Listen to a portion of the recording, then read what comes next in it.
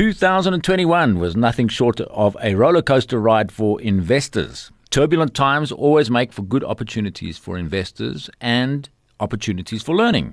As we look back on the year just past, this is a great time to assess strengths and weaknesses and improve portfolios accordingly. Markets are volatile in nature, so investors need to be ready to alter tactical positions or promptly seize opportunities. Joining us to discuss the year in retrospect and what we can expect in the coming year is Adrian Pask, Chief Investment Officer at PSG Wealth. First of all, welcome, Adrian. As 2021 draws to a close, I think most would say it's been nothing short of a roller coaster ride for investors. In your expert opinion, what were the biggest trends that shaped the financial markets over the last year? Hi, Kieran. Thanks for having me. Yeah, no, it's been definitely a very volatile type of year. A lot of things that took place that were maybe not within investor expectations, and naturally that will introduce some volatility in the market. So an interesting year to say the least. I mean, what were some of the things that we're talking about? A V-shaped recovery, a K-shaped recovery? Well, what was your reading of that?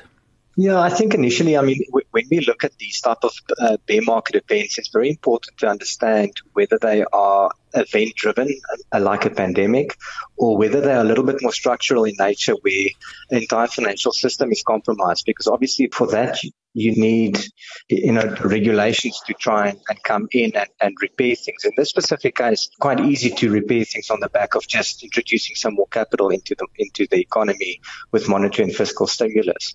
So in that sense, I think, the V market recovery was to a large extent expected.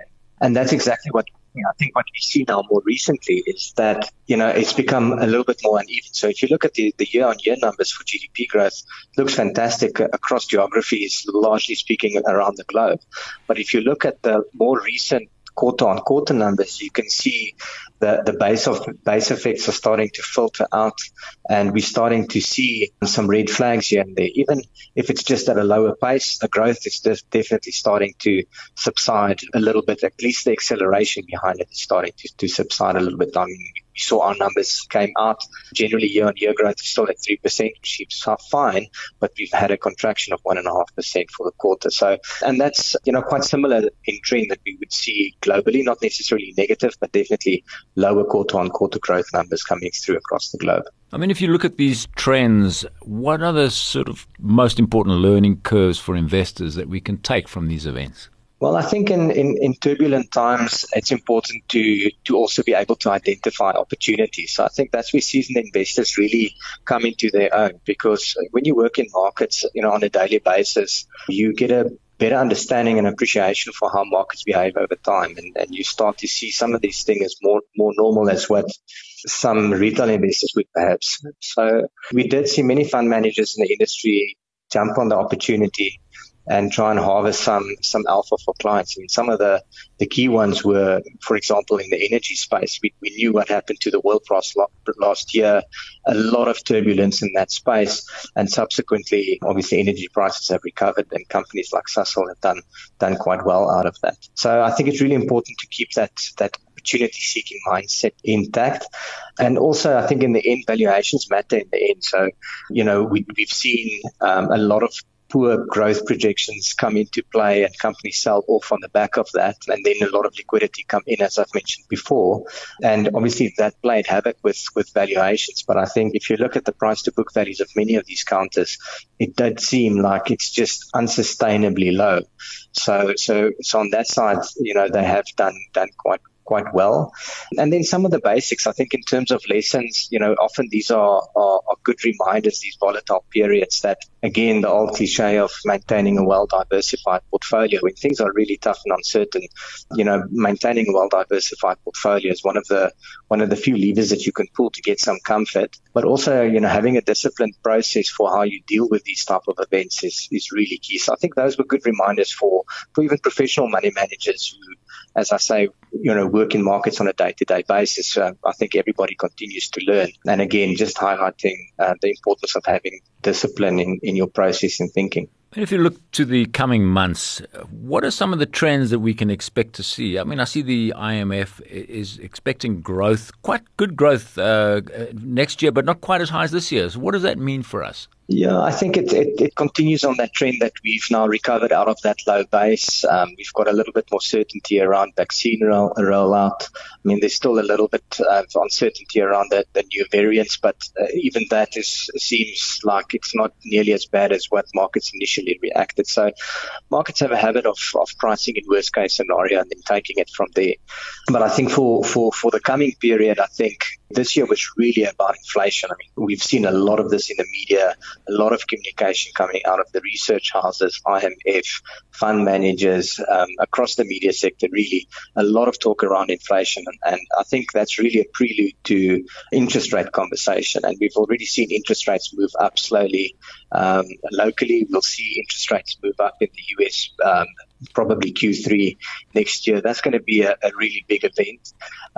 We're already talking of tapering and seeing what's happening there. So I think tapering and interest rates is going to be a huge discussion next year. And then the knock-on effect in my mind is going to be what US markets do, and that speaks to not just equities but also the bond market. So investors have been really spoiled with fantastic returns over a prolonged period of time out of US equities and US bonds, but I think that's probably going to come to a very abrupt end next year.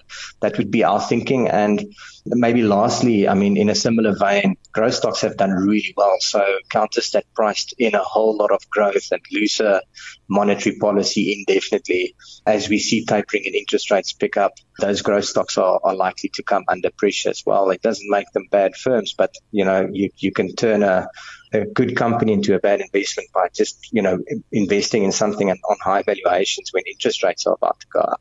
And I think that's where the markets may be missing the trick there at the moment. That's an area of concern for us. So I think those would be the three key areas for us in the coming months and year. Just talk now for a second about 2022. Do you believe the investment landscape for South Africa is more attractive as we go into the new year than it was at the end of 2020, when we were really sort of at I won't say the start of the COVID pandemic, but certainly well into it? Yes, I think we are definitely in a better space than what we are last year this time. So last year this time, if you cast your mind back, we're in still a very uncertain space, a lot of unhappiness around vaccine rollout in South Africa. And then since then, we've obviously managed to repair a lot of that, get vaccines rolled out, etc., and a lot of development in that space. So the economy has been opening up. There's been a lot more clarity. Sentiment is gradually starting to improve, although if you look at sentiment levels, still very, very poor. Equity markets have started to price in a little bit more, I wouldn't say optimism, but let's say less pessimism. And if you look at the valuations still, they still look quite attractive. So I think we're still in a very good space, actually, from an investment perspective. It's not to say that we're utterly optimistic around the economic prospects, but the valuations seem to be overly negative at this stage. Adrian Pask, Chief Investment Officer at PSG Wealth. We're going to leave it there. Thank you very much, Adrian.